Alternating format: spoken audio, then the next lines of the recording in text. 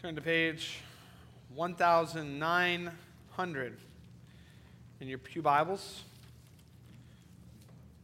1900. Where we find our scripture reading for tonight. 1 John chapter 3, verse 1 through 3. Hear now the reading of God's holy, inspired, infallible, and sufficient word.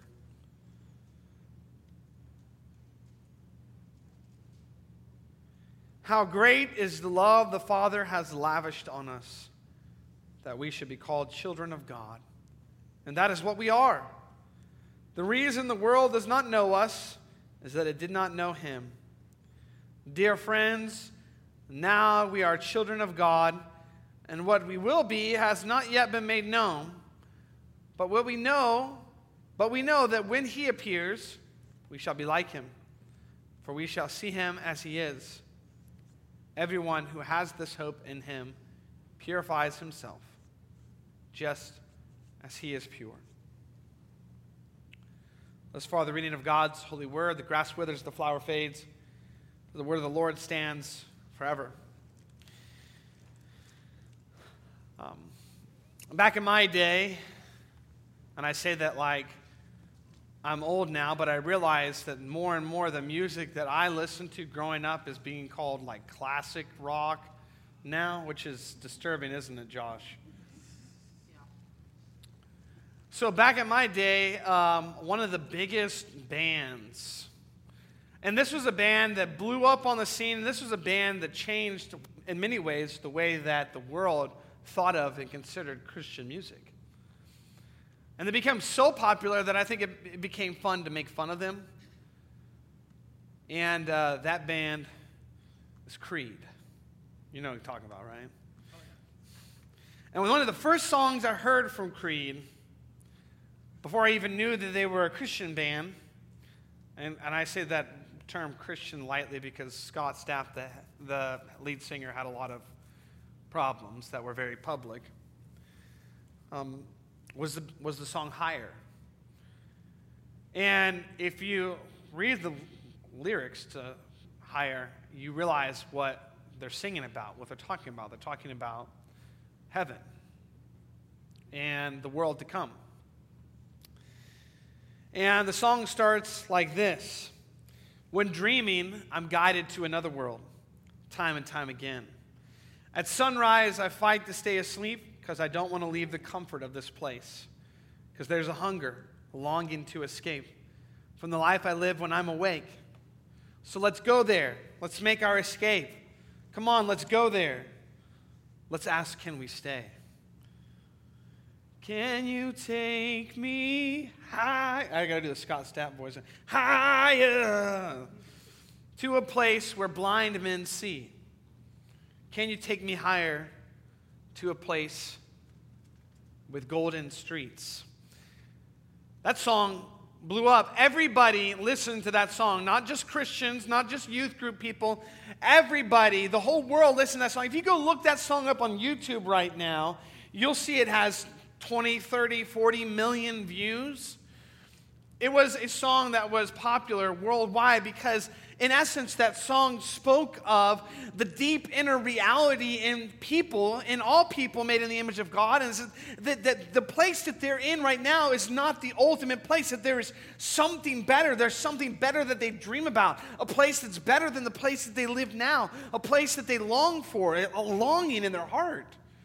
That's why Ecclesiastes says, God, you've placed eternity in our hearts. And that's what Creed is singing about in this song, Higher. They're singing about the Christian truth. And that is, you'll actually be no earthly good if you aren't heavenly minded. You've heard those people say, right? So heavenly minded, they're no earthly good. You'll never meet a person like that because the Bible teaches it is those who are fixated upon heaven, in the new heavens and the new earth and the kingdom to come, and the place where Jesus Christ is, that are the most earthly and good. And so, let's consider that tonight as we think about how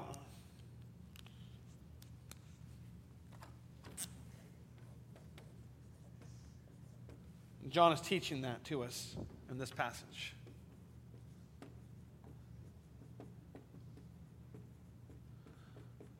By the way, this theme statement that I'm writing here,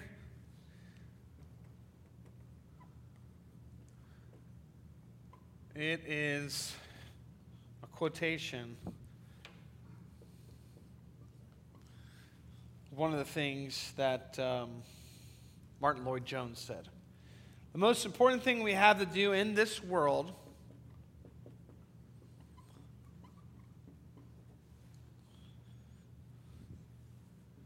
is to prepare ourselves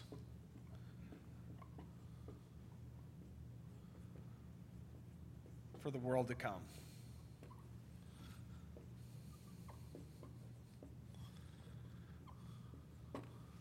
The most important thing we have to do in this world is to prepare ourselves for the world to come.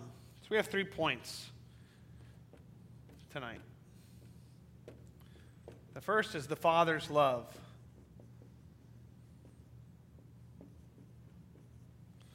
The second point is the world's lostness.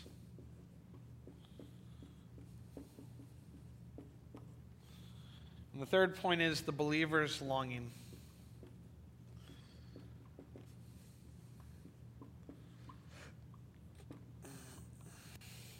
Once again, these points and these breakdowns of these points, I am indebted to Steve Lawson's Bible study in the book of 1 John. So,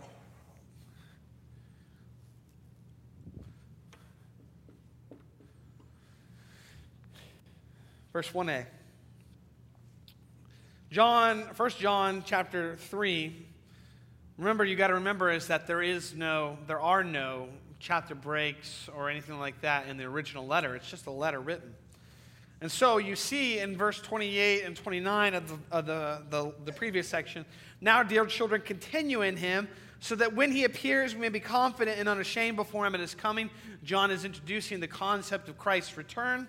And then he says, dear children. So he's speaking to them as he's about to identify them as children of God. And then if you know that he is righteous, that is Jesus, you know that everyone who does what is right has been born of him. So he's connecting Jesus' identity, his reality, with those who belong to him, right? And this is going to show up as a repeated pattern in the section that we're looking at right now. So then he goes into the 3rd chapter here. John says, how great is the love the Father has lavished on us. See what great love the Father has lavished on us.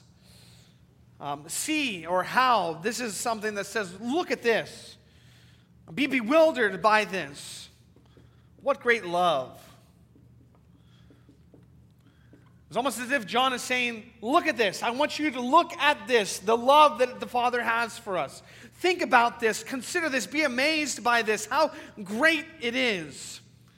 And in fact, these words, how great, in the Greek is one word. And the literal meaning of this word is quite interesting. How great is of what country? Of what country? What does that mean? Why are our translators saying, how great? Because the emphasis is meant to be, this is a love that's out of this world. You can't look at a country and say, that's where it comes from. You're saying, it's alien. It's foreign. It's out of this world. This love is foreign to anything that we've experienced. It comes down from above. It's a heavenly love.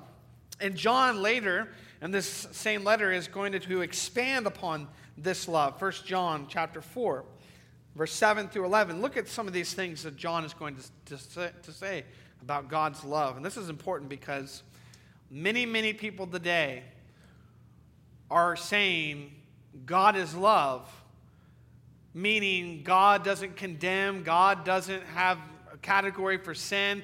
God simply accepts, because that's what love is defined as in our day and age. It's just blanket acceptance, right? But John defines God's love. Look at what he says. Dear friends, let us love one another, for love comes from God. Everyone who loves has been born of God and knows God.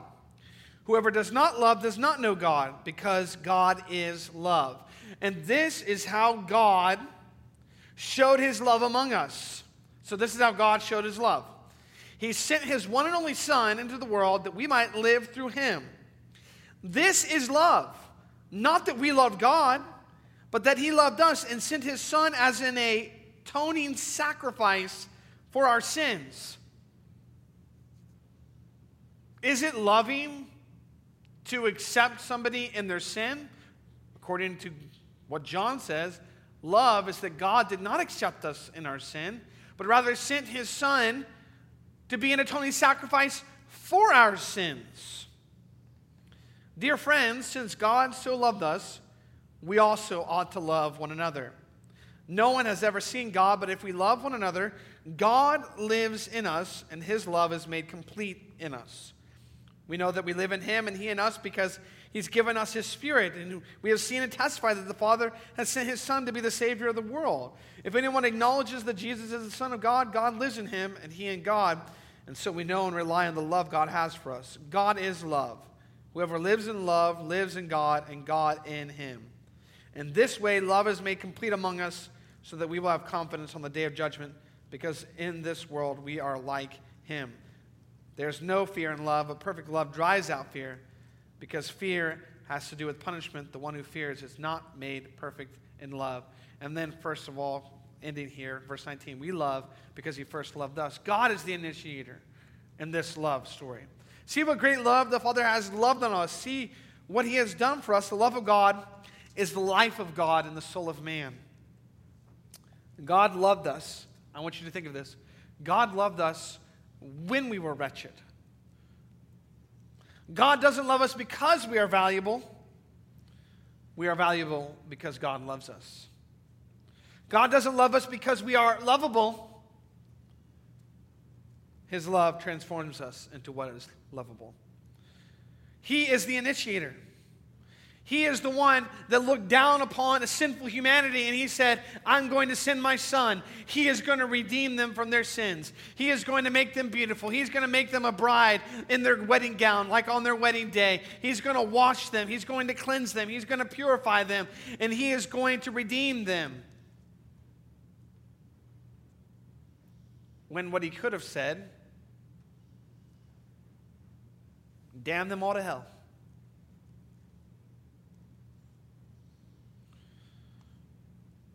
And in this context, this is how John wants us to think about this. How great is the love the Father has lavished on us, that we should be called children of God. One of the things that I intended on mentioning this morning when I talked about the reality that Joseph was the favored son, right? And that favored son position is what typifies him in that position of Jesus Christ, who is the favored Son of God. He is the unique Son of God, the monogenes. He is the only begotten Son of God, right?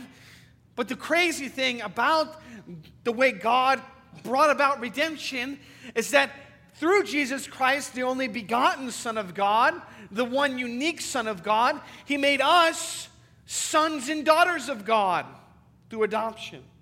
So, the judge pardons us, right? He says, I am pardoning you from your sin because this one is taking your punishment. He's taking your punishment, right? And just so you know, the one who's taking your punishment, I'm the judge. I'm pardoning you from your sin because the one who's taking your punishment is my son. He's taking the punishment for the crimes that you committed, right? But that's not where the gospel ends. And sometimes when we think of it in the judicial sense, we lose sight of a more beautiful picture.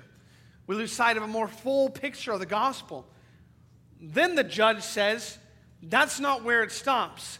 You are a beggar. You are an orphan. You don't have a home. You don't have a place. And not only am I pardoning you of all the crimes you've committed, not only is my son taking the punishment for those crimes, but here are adoption papers. I am signing them. You are now my son. You are now my daughter. You belong at my table. I will take care of you. I will provide you. You belong to this family now. That's really the full picture of the gospel. It's not just justification, it's adoption. It's adoption. We are sons and daughters of God, and that's our reality now. So not only is Joseph the favored son in that picture, right, that points to Jesus, but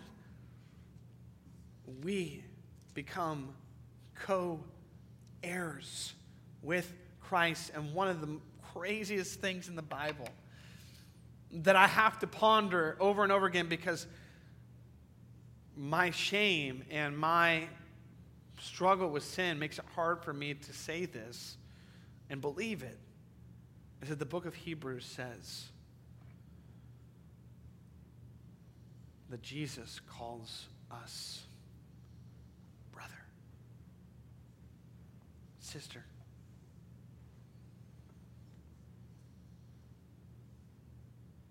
One of the more beautiful pictures of the gospel in the Old Testament comes in the most unlikely situation. David makes a covenant with Jonathan, right? And they love each other like brothers. It is a deep and powerful love and a brotherhood and a companionship. But Jonathan knows that his family is facing doom. Because of Saul, his father's turning away from the Lord. He's been forsaken by God. Their family's been forsaken by God. And when all that comes to settle and the dust settles, the only person left in the family of Saul, and the only person left is Jonathan's son Mephibosheth, who was dropped on his escape from Jerusalem, who is a cripple now, and he can't even walk, he can't even care for his own land. And what happens? David looks at Mephibosheth, this rat, this dirty worm, this somebody who shouldn't even be allowed to live, and he says, you now belong to my family. You sit at my table. I will care for you. I will provide for you. That's really a picture of the gospel.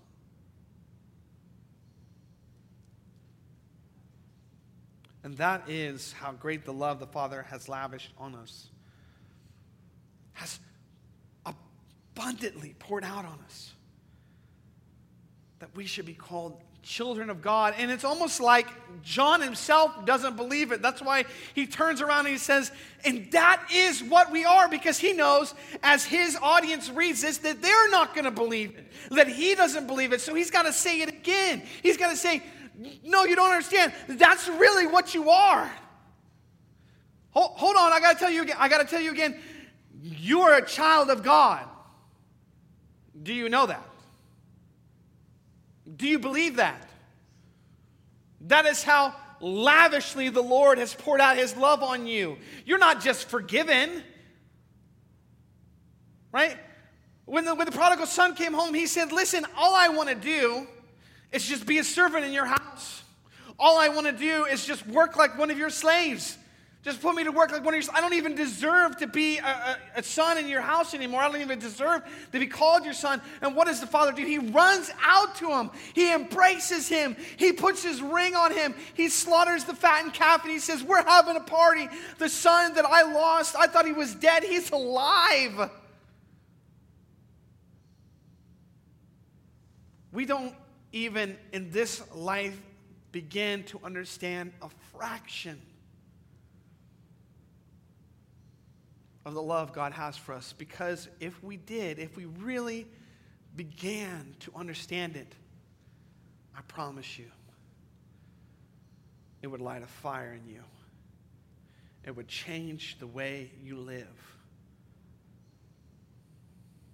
It would change the way I live. But what about the world's lostness? There's a second part to this verse. When John says, the reason the world does not know us is that it did not know him. In other translations, it says, for this reason, the world does not know us. And that points back to what the Father's love has accomplished in us. That he has destined us for a new world. So we're in this world, but we're not of it. The world knows us because it has objective, tangible facts about us. It knows where we live. It knows our address.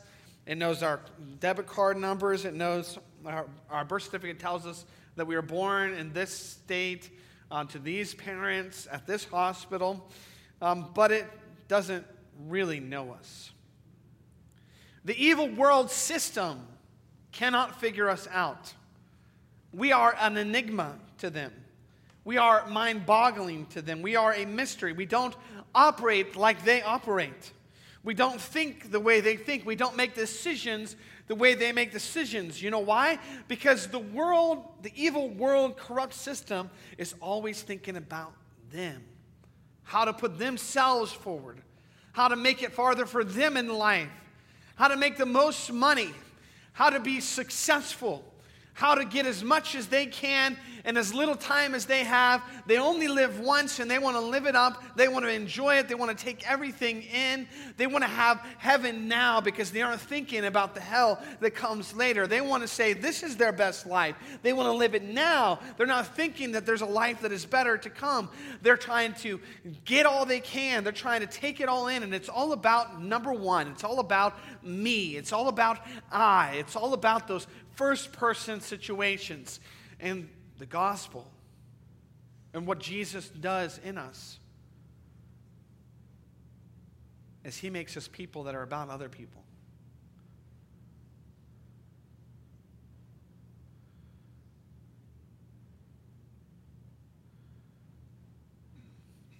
I've thought about this a lot lately because I think when you're still struggling with sins in your life that plague you, that are temptations on a regular basis, it's very easy to become self-focused in your prayer life and your devotional life. When your life is racked with problems about financial pressures and the way that you're going to be able to do this or that, your life becomes smaller. You begin to think about you. You begin to think about how you can alleviate these things in your life, and your prayer life and your devotional life can be a lot about that. Lord, help me with this. Lord, help me with that. Lord, make it easier for me to resist temptation. Give me your grace. Give me your mercy. And I look at my prayer life, I look at my devotional life, and I realize that it's a lot like that. And I'm not saying that there's anything wrong with that in essence, but I think sometimes when we do that, we forget. We forget.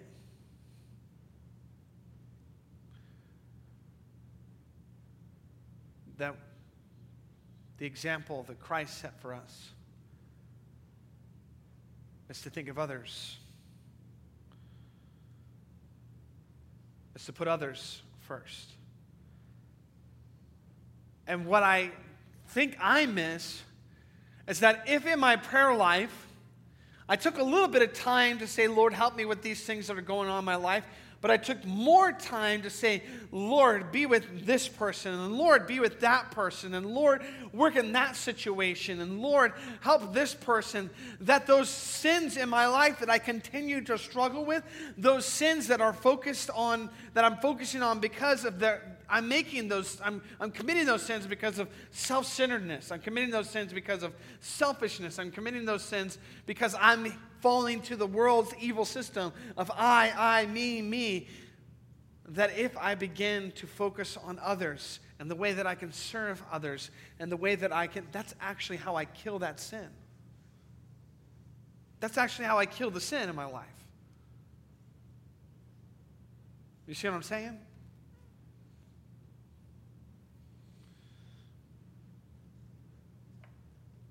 We are selfless as Christians. They're selfish. They think it's crazy that on Sunday, rather than going out to golf or fish, we gather in a building and we hear the Word of God proclaimed to us that convicts us and challenges us. And the craziest thing to them is that at some point in our service, we open up our wallets or our purses and we put money as the basket comes along so that we can support those who are in need, so that we can be blessing others.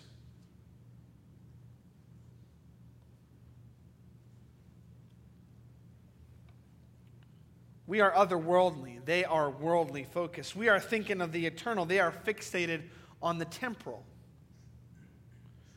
Why? Why is that? Why does John mention this here when he says the reason the world does not know us is that it did not know him? It did not know him. John is pointing back to the things that Jesus said. The Lord Jesus Christ. They couldn't figure him out. They rejected him. They saw him as a madman, a drunkard, a demon-possessed man. And 1 Corinthians 2, verse 8 says that if they had known that who he was, they would not have crucified the Lord of glory. John 1 says he came to his own, and his own did not accept him. And you need to understand that what John is saying here is that we are grafted into Christ. We are united to him. We are following him. We are filled with his Spirit. We are being conformed more and more into his likeness. We're becoming more like him. And that's why we are not understood by the world. Because the world didn't understand Jesus. The world could not accept Jesus. The world hated Jesus so much they killed him. And the more and more we are becoming like Jesus, the more and more the world looks at us with a puzzled look on their face. And they go, I just don't understand. And that's a mild way of putting it. Sometimes they look at us and say, you follow another sovereign, another Lord that's higher than the sovereign of the Lord that we want to use to control you and to manipulate you. And so that's a threat to us.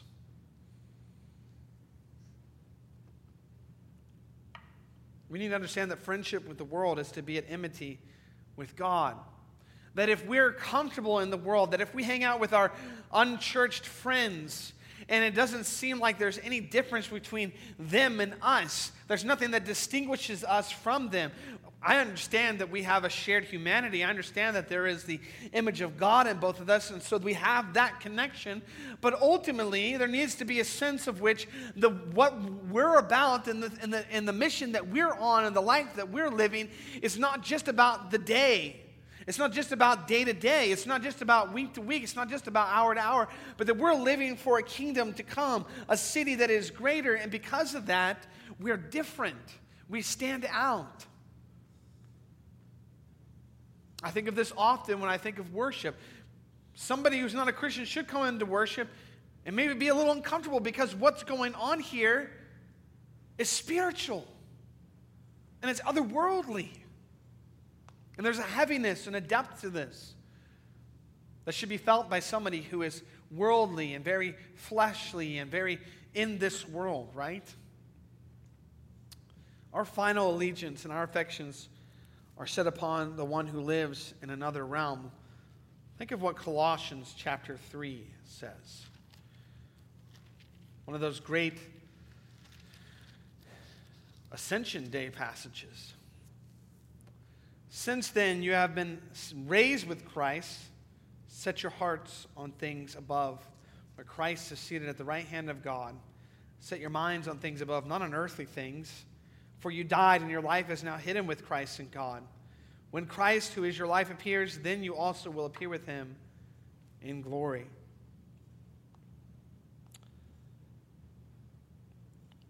So there's a couple things to think about here. There's a danger sign for us when we're no longer a mystery to the world and we start making sense to our unsaved family members and work associates. If your church makes sense to the world, then you're in the wrong church. This is why it's important also to marry in the Lord. How can you have connection with people, with someone who's your spouse, if you're destined for another world and they're in this world? You're not going to be able to connect the way you're meant to connect. Another thing it should cause us to do is treasure Christian fellowship. And it should also remind us of the patience we should have with those who are in the world. There's this final point. The believers' longing. Verse 2 and 3. He says, "Dear friends, dear beloved, now we are children of God, and what we will be has not yet been made known." Of course, this is referencing back to 1 John 2:28. John then begins to speak again of the return of Christ. And the reality is it's not really clear or fully known what will happen at his coming. Here's a question have you ever thought of. What age will we be in heaven? Will somebody who dies at age 90 be a 90-year-old in heaven for the rest of their life? Somebody who died at age 4, there's going to be little toddlers running around in heaven. What age are you going to be? Is there some calculation that we can punch in to figure out what the perfect age is? 25. We'll all be 25. I have no idea. We don't know everything. Will we look the same? Will we recognize each other? So there are many things that we don't know, about that. But we do know some things. And this is what John says about the things that we do know. And the first is,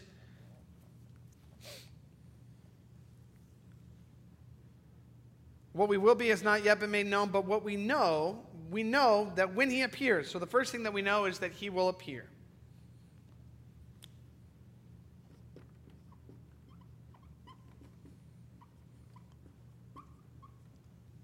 That Jesus will appear. That Christ is going to appear. He's going to be made visible. He's going to be made manifest. His appearance will be sudden. It will be unexpected. It will be personal. It will be bodily. It will be visible. It will be dramatic, and it will be powerful. 1 Thessalonians chapter 4 says, with the trump of the archangel, everybody will know that Jesus has come. There won't be some hidden place in the earth that won't hear about Jesus' return until news finally travels to them. I don't know how that's going to happen, but everybody will know. The second thing that we know,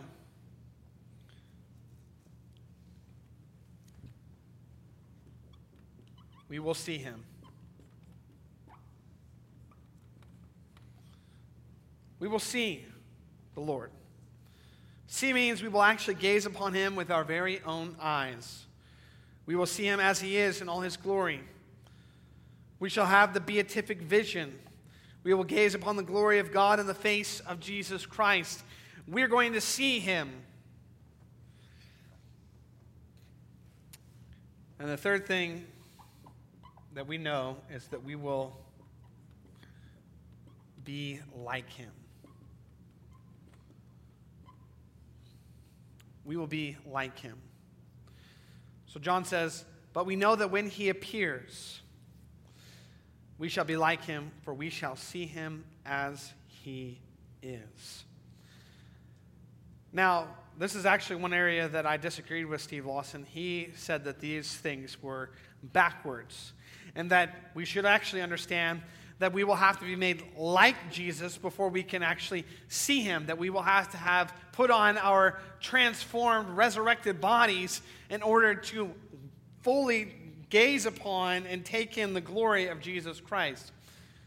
I understand what he's saying. He's talking about how in 1 Corinthians 15, Paul talks about how the mortal shall have to take on immortality, that we are going to have to be transformed in essence in order to be able to behold Christ in all his glory.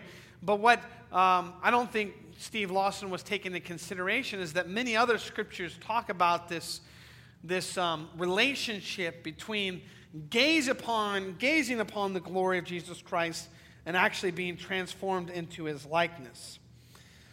And this is actually what Paul talks about in the 2 Corinthians chapter 3. Paul says, since we have such a hope, we are very bold, not like Moses, who would put a veil over his face so that the Israelites might not gaze at the outcome of what was being brought to an end. That's because Moses went up on the mountain, right? And he was in the presence of the Lord. And when he came down from the mountain, he was glowing. He was actually glowing because he received from that experience by being in the presence of the Lord an that glory was actually transferred to him. But that glory was fading. So as that glory was fading, Moses covered his face because the glory, the shining of his face was going away. But their minds were hardened, for to this day, when they read the Old Covenant, that same veil remains unlifted, because only through Christ is it taken away. Paul's talking about the Jews there. Yes, to this day, whenever Moses is read, a veil lies over their hearts. But when one turns to the Lord, the veil is removed. Now the Lord is the Spirit, and where the Spirit of the Lord is, there is freedom. And we all, with unveiled face, beholding the glory of the Lord, are being transformed into the same image from one degree of glory to another, for this comes from the Lord who is the Spirit. What is Paul saying? He's saying, as we gaze upon the glory of the Lord Jesus Christ, and we do that right now by faith, we are being transformed from one degree of glory to another. What John is talking about is that when that gazing upon Christ's glory transfers from gazing upon Christ's glory by faith to an actual, in our presence, we are gazing upon that glory in Jesus Christ, the transformation will be made complete. As we see Christ in all his glory, so shall we become like Christ in all his glory. That the actual looking upon Christ is the transformative measurement. It's the transformative means by which we are the ones who take off mortal and put on immortality.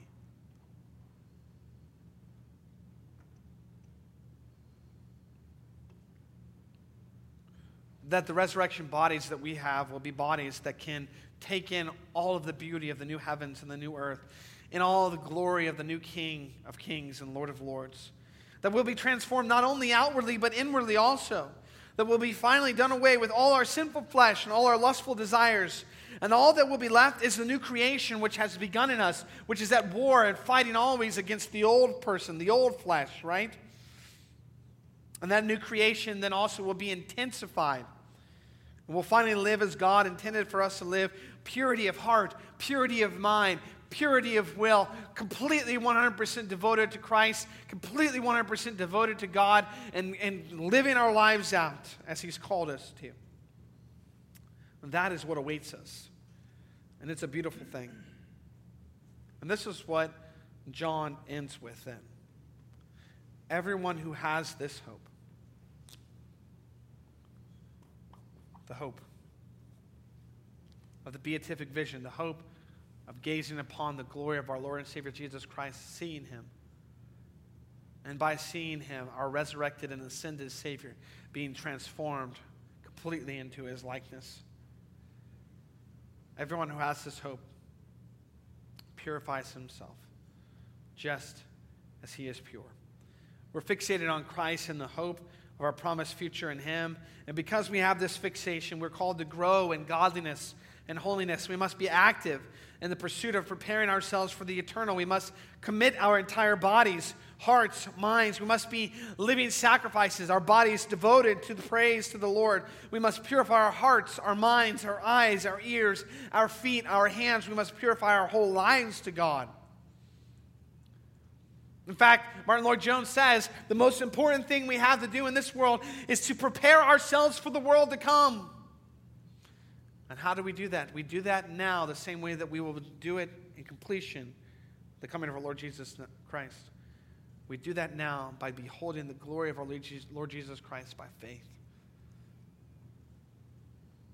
And as we are beholding him, as we look upon the author and perfecter of our faith, we strive. And even though we might only have a small start of that in this life, we're called to this work of transformation by the grace of God until the end of our life, depending not on our own efforts, but on the unction and power of God's Spirit within us. Everyone who has this hope in Christ purifies himself just as he is pure. We look upon Christ. He is the pure one. He is the holy one. He is the perfect one. And as we gaze upon his glory, as we look to him, the author and perfecter of our faith, we too are being purified. We too are growing in our likeness to him. And we continue to do that. We do not take our gaze away. We continue to do that day by day, year by year, until that faithful day comes, when Christ comes again to judge the living and the dead. and we are transformed. That song by Creed goes on in the second verse to say this: although I would like our world to change, it helps me to appreciate those nights and those dreams.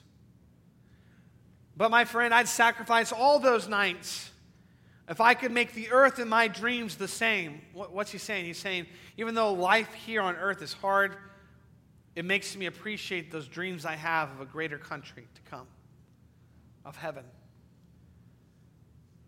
But he would get rid of all those dreams if he could have heaven come to earth. And the only way that's going to happen, he says, the only difference is to let love replace all our hate. And what Creed was talking about in that song, it really is going to happen. Heaven is going to come to earth. Christ is going to come again to make all things new.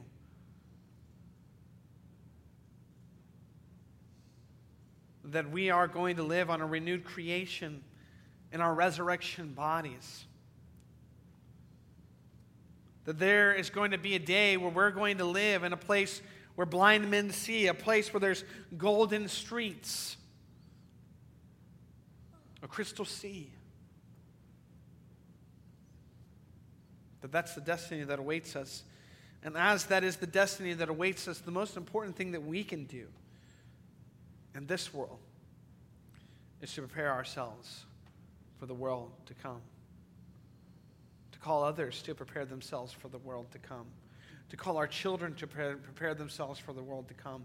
That is what we're all living for. What we're experiencing now is a bleep. That is forever. How are we living right now in light of forever? Amen. Will you pray with me? Heavenly Father, thank you for this time. We ask, Lord, that you would be with us. Help us to live, not just for tomorrow, but for eternity, by your grace and work in us, by your love at work in us. It's in Jesus' name we pray. Amen.